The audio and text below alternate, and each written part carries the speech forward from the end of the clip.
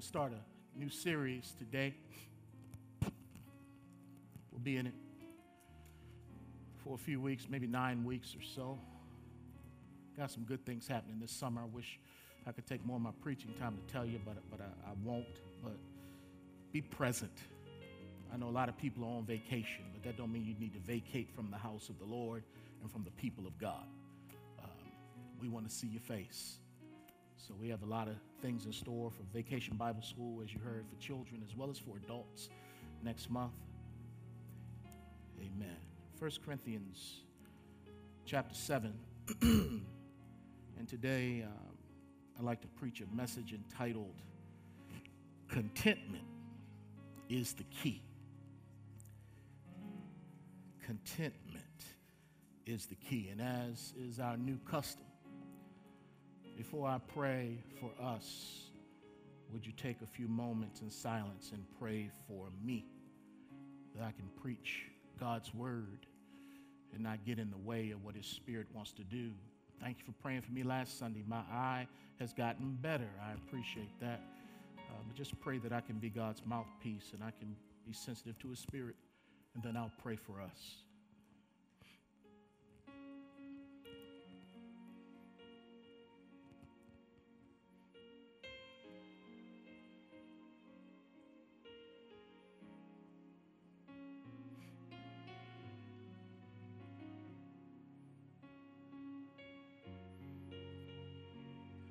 Father, today we had an opportunity to worship you in spirit and in truth. And you inhabited the praises of this house. And your Shekinah glory, your manifest presence was felt as we just forgot about ourselves for a minute and we concentrated on you and we worshiped you and we thanked you. And there were folks today, Lord, lifting hands, and they can testify that you have answered prayer. And they know that you're a good God, a great God, an on-time God. But then there were others, Lord, who lifted their hands and they're waiting on you. They're lifting their hands and they're hurting. They're doing their best to trust you and not lean on their own understanding. Thank you that you created the church so that we could come together and we can rejoice with those who rejoice. And we can weep with those brothers and sisters who are weeping. Thank you, Lord, that we can come together in your temple and you can fill us and fill this place, that we may be transformed and changed because of who you are and because of whose we are. Dad, as we come to your word, would you help me to preach it? Would you help me to preach it in the way that you've called me to preach, to not try to be like anybody else, just to be like myself? And to trust your word more than my delivery. Knowing, Lord God, that you're going to minister to everyone under the sound of my voice today. That is, if we have ears to hear what the Spirit is going to say. So, Lord, help us to focus in. Help us to listen. Help us to learn. Help us to live for you. We give you the glory. We ask it all in Jesus' name and for His sake. Amen.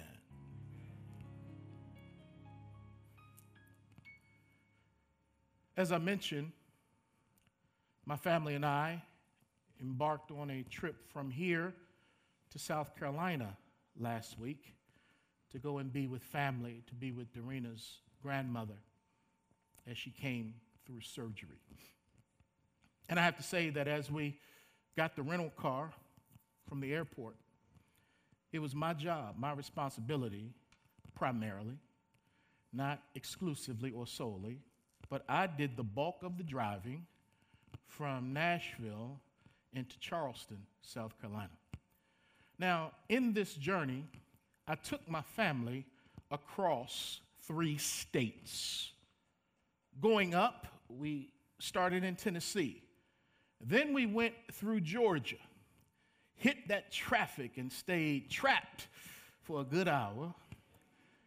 And then leaving the state of Georgia, we went into the state of South Carolina. Now coming back, I was like, Lord, you give us wisdom. And I decided not to go that way back, but to come a different way. And in coming a different way, once again, I took my family through 3 different states. We started in South Carolina. Then we went up through Asheville and came through North Carolina, all those mountains, and then we came into Tennessee. So going up, I took my family through 3 states. Coming back, I took my family through 3 states. And they trusted your boy while I was driving. They went to sleep. They ate, man, how much chicken did we eat on this trip? I'm glad it was a rental car because there were crumbs and jelly juice everywhere. But we did churches. We did Popeyes. We hit the chicken joints. Because in my mind, I'm competing with time. I can't stop and go into a restaurant. I got to keep going. I got to beat my personal best, whatever that is. And then we got the dog with us, so we can't go into too many restaurants, too many with the dog. So it was an eventful trip. There was rain. Boy, there was rain. And my wife, bless her heart, she held it down going through the mountains on 26 on our way to 40. But a couple times, your boy was white-knuckling in the passenger seat. Because she was hitting a couple of them curves, Doc. I was holding on, and I was praying, and I looked at her a little bit. I'm like, baby, you do know you're going about 80 around this curve right here.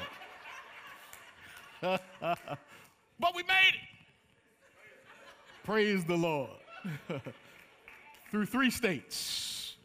3 states. And today's Strong Tower, as I mentioned, for the next month and a half, I want to take you on a drive. And I want you to go with me.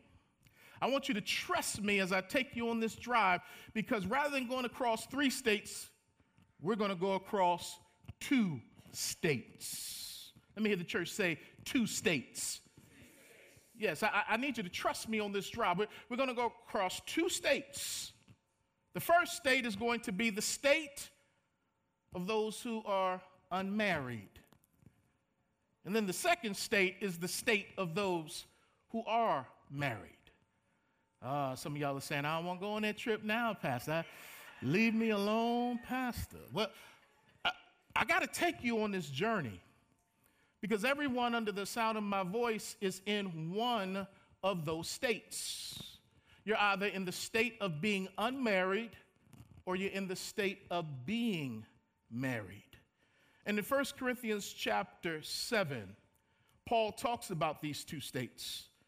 1 Corinthians chapter 7, verse 8, Paul says, "But I say to the unmarried and to the widows, it is good for them if they remain even as I am." So he writes to this church, and I'll get into this next week as far as the background of 1 Corinthians.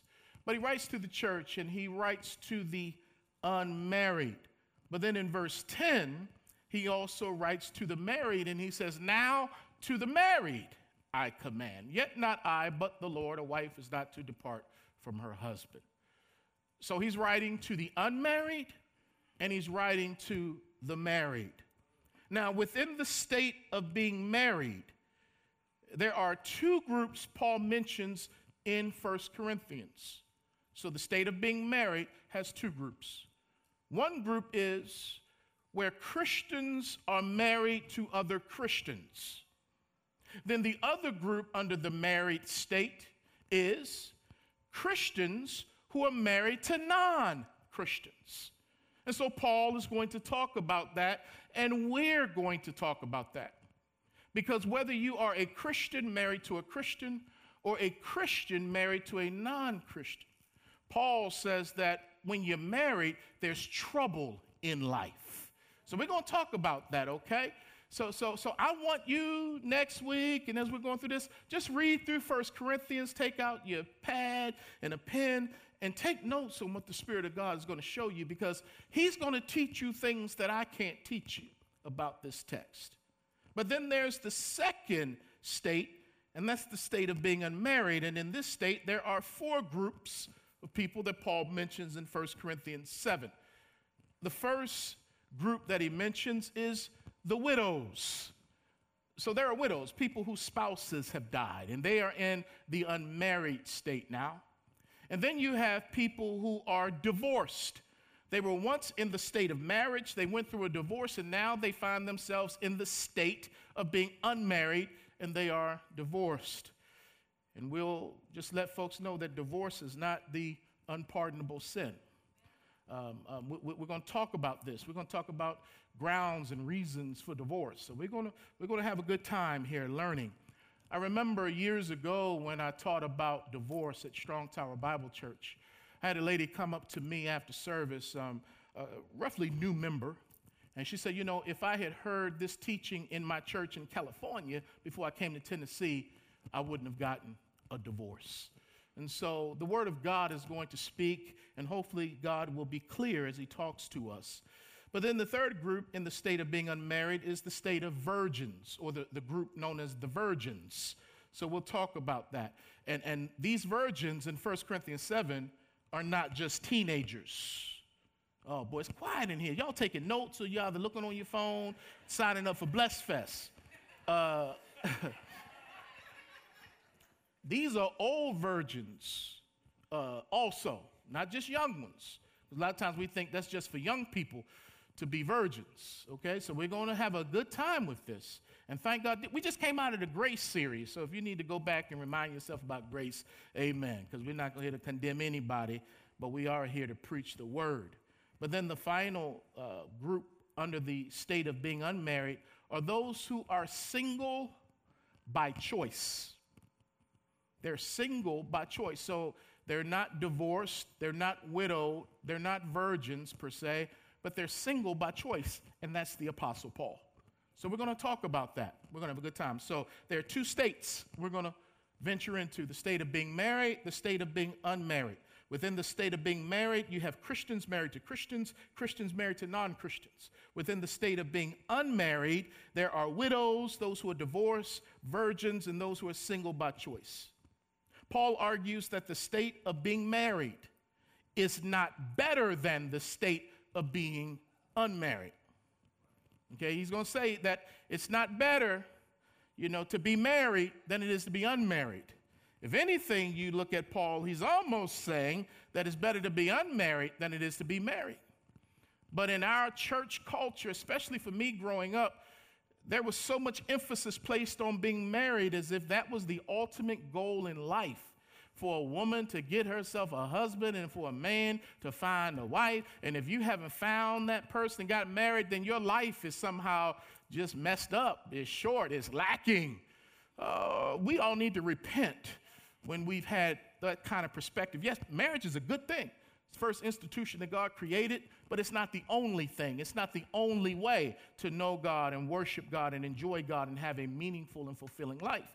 So when Paul is writing, he's not saying that the state of being married is better than the state of being unmarried. But again, he's almost hinting that the state of being unmarried may be a little bit better than the state of being married. Now here's the deal, though. And he's writing from his experience as a single guy. Okay, so that's what he sees. And I talk a lot about marriage because that's where I'm living right now. And I love being married, and Paul loved being single. And so the good thing is that in both of these states, they have their advantages. Okay? There's an advantage to being married. There's an advantage to being unmarried. We're going to talk about those and celebrate those. And then we also need to see that in both states are a gift from God, whether you're married or unmarried. Look at verse 7. I'm just skimming today. We'll dig deeper and go line upon line next week. But in verse 7, he says, "For I wish that all men were even as I myself." What does that mean? Single. "But each one has his own gift from God. One in this manner." What is that? Being single. "And another in that." What manner is that? Being married. So they're two different states. And Paul says we all have a gift from God to be in the state that we're in. When was the last time, if ever, you thought of the state of being married as a gift from God? Now, a lot of people think it's a gift when they get married, the day of the wedding. But after the honeymoon and they hit, hardcore boulevard, rather than thinking marriage is a blessing, Some folk think it was a setup or a curse. You got married by the justice of the peace, but now it looks like you're overseen by the Secretary of War. What happened? You're all smiles, now you're all frowns. And so God is going to encourage some of us today and through this series to see marriage as a blessing and not as something to be endured and just you got to gruel through it. Man, I tell you what, if I look out and this church is not, packed the right way, I'm going to come to your house. I know Ruth said we won't come to your house. I'm going to come to your house. I'm going to find you. Hang in there with us. And so we think that one state is better than the other, but Paul is like, look, man, both states are a gift from God. If you're unmarried, that's a gift from God, not a sentence from God to put you out in exile. Perspective changes everything. When our perspective changes, how we live changes. But if we think that God has me under a curse, how come he hadn't brought someone into my life or brought me to someone? So I think God is going to reset some of us so that we can see that the state that I'm in right now, the state of being married or the state of being unmarried, that's a good state and it's a gift from God.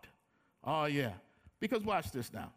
In 1968, I started out in the state of being unmarried.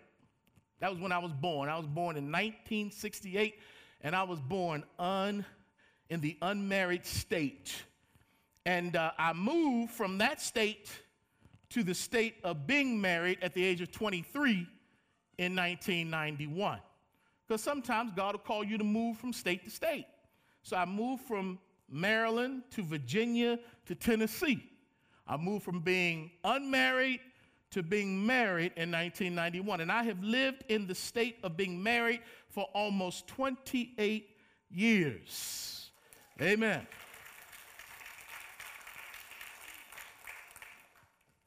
And just because I'm in the state of being married today, that's my state, that doesn't mean I won't be in the state of being unmarried in the future. Okay? I'm not trying to be grisly, grim, negative. I'm just speaking reality here. Because in the future, I might be unmarried because my wife may go home to be with Jesus before me. And so we said, by death do us part. So unless Jesus should tarry, if he should tarry rather, and not come for another 100, 200 years, Dorena and I will be separated by death. And usually people say the brother, the dude, goes first. But I'm here to say I'm going to outlive this sister. I'm going to outlive this sister. So if she goes first, I'll be back in the state of being unmarried as a widower because these things can change, okay? So I think of my mother when I was preparing this. My mother, she was 17 years in the unmarried state. They got married young back then. She was 17 when she got married. Wow, right? And y'all thinking about y'all 17-year-olds, y'all like, ain't no way in the world. Responsibilities, getting married. So she was 17 years in the unmarried state. Then she crossed over when she married Harold Emanuel Williamson Sr. Well, he wasn't senior yet. He was just Harold Emanuel Williamson. Then senior came a little bit later when he had junior right here. But they were married for 43 years. So they were the married state. And then when he passed in 2000, my mother has been back into the unmarried state for 19 years now. So we can go from state to state. Now, I'm going to let the cat out of the bag a little bit. Although we may change states, we never change hands. Oh, man, that went right over your head. You may start here and go there and go back here, but you never change whose hands you're in. Now, that's the key as we talk about commitment. I got to get there. And just because you're in the state of being unmarried today, that doesn't mean you won't be in the state of being married in the future. Okay? The Bible says that all of our days were written in God's book before any of them came to be, Psalm 139. That's why we walk by faith, because we don't know what's on the next page. We don't know what God has in store. We don't know who God has in store, if God has moving into the marriage state in store for us at all, okay? But we need to know that he's the master author. He's the author and the finisher of my faith. So I'm on this page, but I don't know what the next chapter holds. So never say never of what God can do in your life. And so another reality is that all of us will die in one state or the other, okay? Some of us will die in the unmarried state, whether we were married or not. Some of us will die in the unmarried state. We're going to die in one of these states. But again, the most important thing is no matter what state you die in, unmarried or married, you die in the Lord. Ah, man. Because you got some people in those states, and when they die, they're not dying in the Lord, they're dying in sin. Because these states, though important, they're not the most important thing. It's who you're in, not necessarily what state you're in. Are you in Christ or you're not in Christ? Because that's the question that's greater than are you married? How come you're not married? What's wrong? You need to go to the gym, lose some weight. Are you gay? Ain't no black people in your neighborhood. What's the matter? The church, we ask a lot of questions. We make a lot of assumptions. But as a pastor, I am pleased that people are in the state that God's called them to be in. And in that state, they have a loving, ongoing relationship with Jesus. Look at 1 Corinthians 7:24. Brethren, let each one remain with God in that state in which he has been called or he was called. Remain in that state. Unmarried state or married state. Remain where God has called you. What's going on here? Paul is not against us changing states.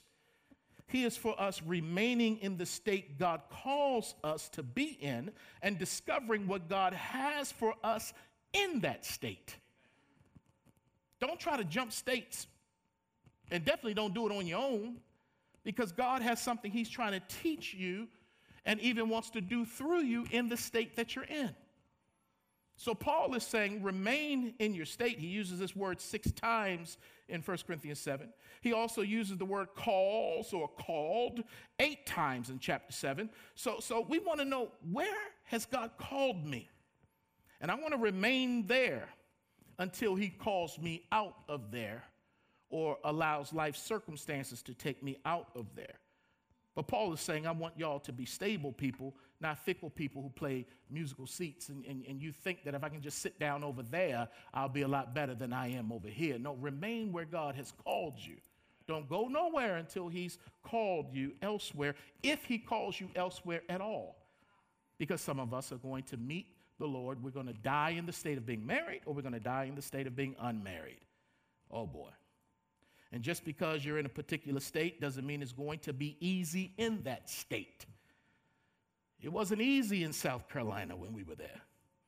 Knowing about what happened in South Carolina several years ago when we visited Mother Emanuel AME Church, where 9 people were murdered by a devil that they had the nerve to stop by Burger King on the way out. It wasn't easy in that state. Looking at that history. And some people think if I can just get to the next state, things will be better. Well, there's trouble in every state.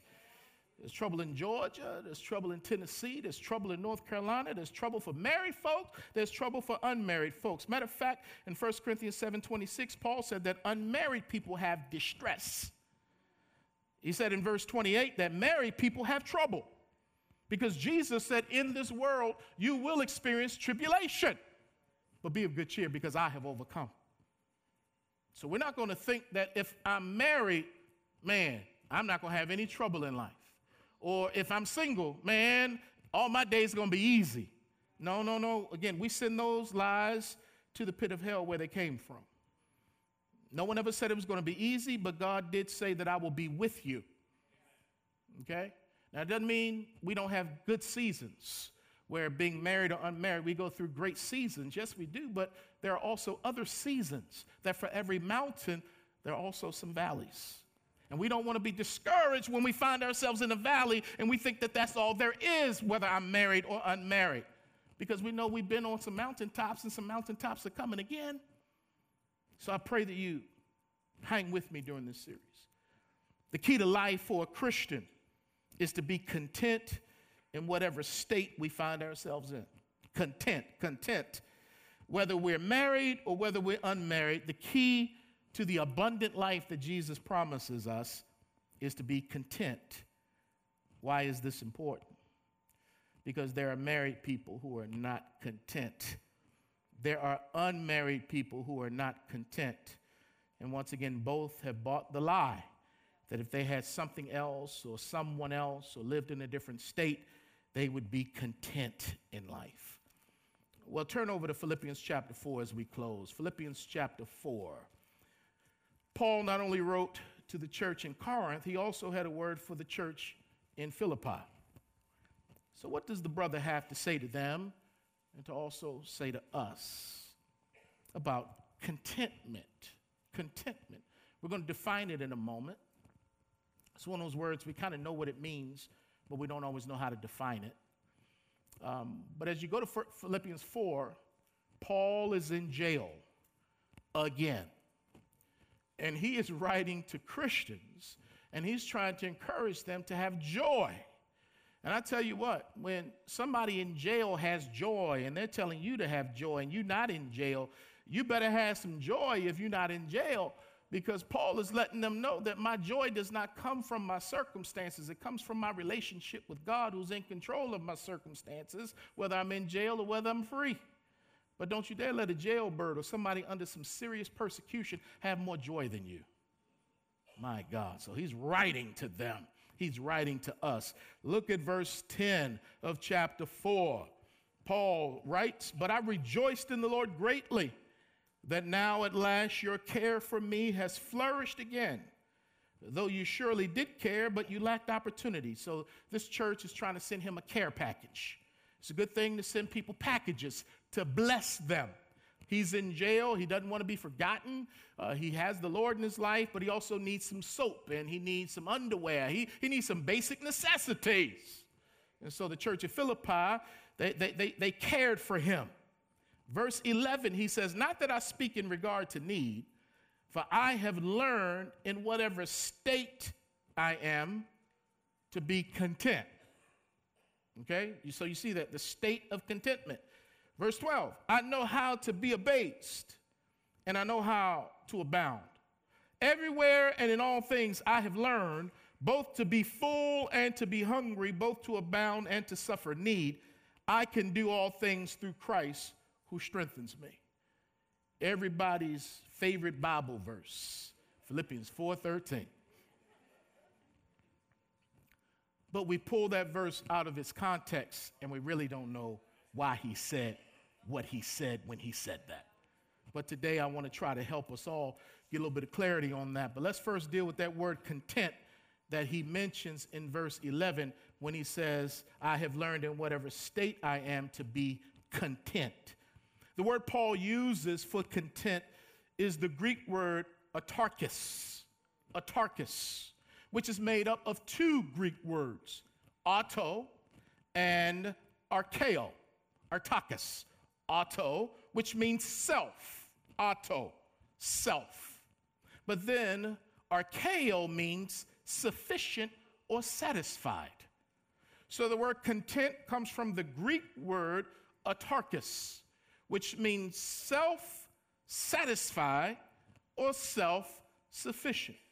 So the Greek language is very, very colorful. So when you kind of put that together, it means to be adequate in oneself and to not be in need of assistance. So when you're content, you are adequate within yourself and you're not in need of assistance. Yeah, you may need some sweet-smelling aroma that he's going to talk about there. Yeah, you may need that. But he's talking about, I don't need what you got? Because what you got, God gave to you to give to me. And he can eliminate the middleman and get to me what I need. Because the reason why I'm in this place of being self-sufficient, because I'm relying on the one who's all-sufficient. I can be content because I know who I belong to. And I know what kind of God he is. So I don't need assistance, my God. A contented Christian is one who is enough, who is adequate, who is self-satisfied and sufficient within himself. He or she is not in need of anything or anyone because he or she is enough in God and has enough with God. So contentment is spiritual. Contentment is vertical. Contentment speaks to our relationship with God, and it shows up in how we relate to people, places, things, and circumstances. If God and I are not at peace, if I don't have the peace of God, I won't have the peace with God. And I won't really have peace with my circumstances. But if I believe God is in control, I can rest in him and know that he will supply who I need, what I need, when I need it.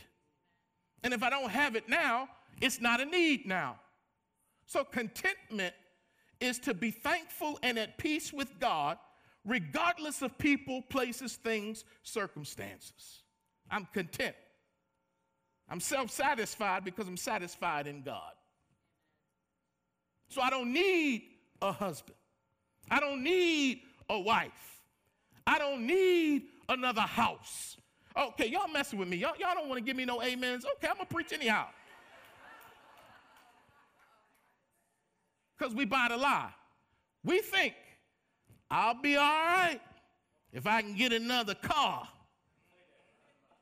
I'll be content, Lord, if you just give me that brand new Tesla where the doors go up on the side and I ain't got to go into the gas station. Lord, I'll be content if you give me that one. Then we get that one and we're not content. There's something else we got to have now. Lord, I'll be content if my wife got herself together, Lord. I'll be content. I won't be looking around at all these other women, Lord. I'll be content if my wife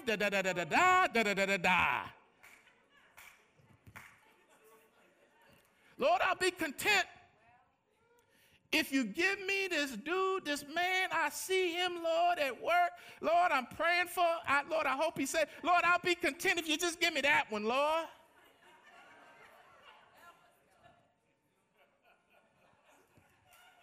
Or, Lord, I will be pleased and satisfied, Lord, if you can just give me that vacation, that one, Lord. If you just give me that one, I'll be cool. Man, several years ago in our marriage, we went to Mexico. Because a lot of times you think, if I could just go somewhere, things will be better over there than they are here. You look at the pictures and people are drinking strawberry daiquiris, they're hanging out on the beach, and man, if I could just get there.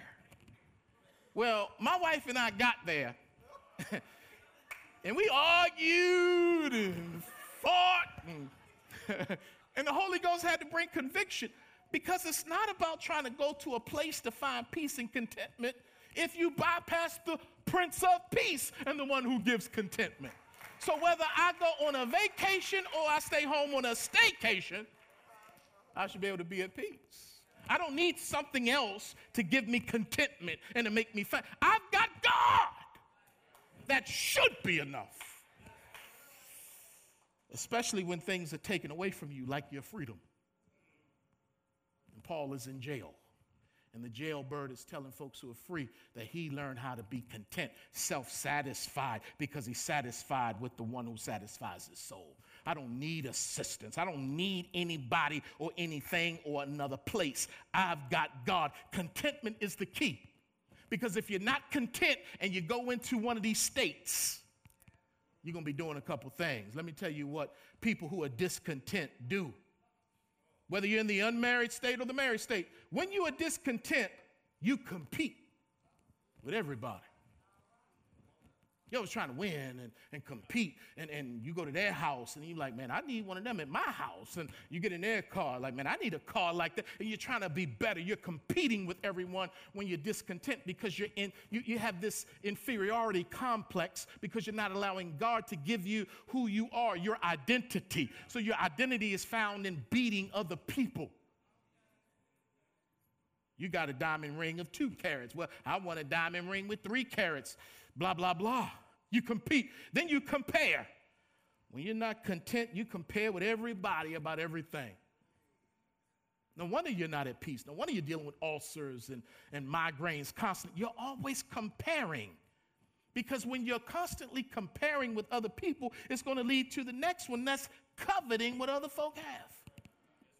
When you're discontent, you covet what other people have. So there are unmarried people who covet married people's spouses, their jobs, their homes, their children. Then there are married people in the state of marriage who covet the freedom of unmarried people. The financial, they can just go out and buy. And they're like, man, I got to check in before I go get a burrito at Taco Bell. They coveting freedom, and some of them married folk will covet some of the single people because they're in the state of marriage, but when they get to the job, they take the ring off. When they go to the club, they take the ring off, and they try to act like they're in another state, all the while they know they're in the state of being married because they're not content. So they covet other people and other things.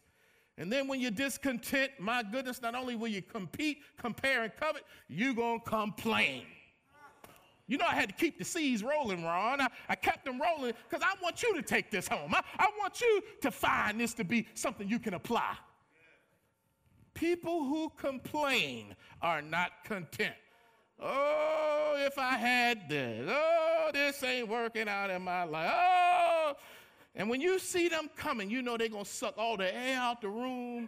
They're going to take all the energy from you because here they come. They got a gray cloud over their head, just like that little donkey Eeyore with Winnie the Pooh. The sky is falling. It's so bad. Now, when we complain, it's an indictment against God. When we murmur like the Israelites did, just saw God part the Red Sea, go 3 days without water. Now they're murmuring and complaining. You are speaking against God because what you're saying is you don't know what I need. You're not a good father. That's who you are. You're not a good daddy because if you were a good daddy, you take care of me. And man, I don't like it when my kids complain. We don't have any food in the house. Yes, we do. It's just food that you don't want to eat or cook for yourself. Complaining. You know, when I was growing up, we had syrup sandwiches, Wish sandwiches. You had 2 pieces of bread and wish you had some meat. What you mean we ain't got no food in this house? You lack creativity. That means I'm spoiling you. Because necessity is the mother of invention. Man, when you're hungry, you can make anything taste good. Complaining. But when people are content, whether you're in the married state or the unmarried state, you won't compete with other people. You won't compare to other people. You won't covet what other people have. That's what God has for them, and he has something for you. So you don't need to do that, and you won't complain. Oh, my. There are unmarried people who want to be where married people are, and there are married people who want to be where unmarried people are. They want to switch states.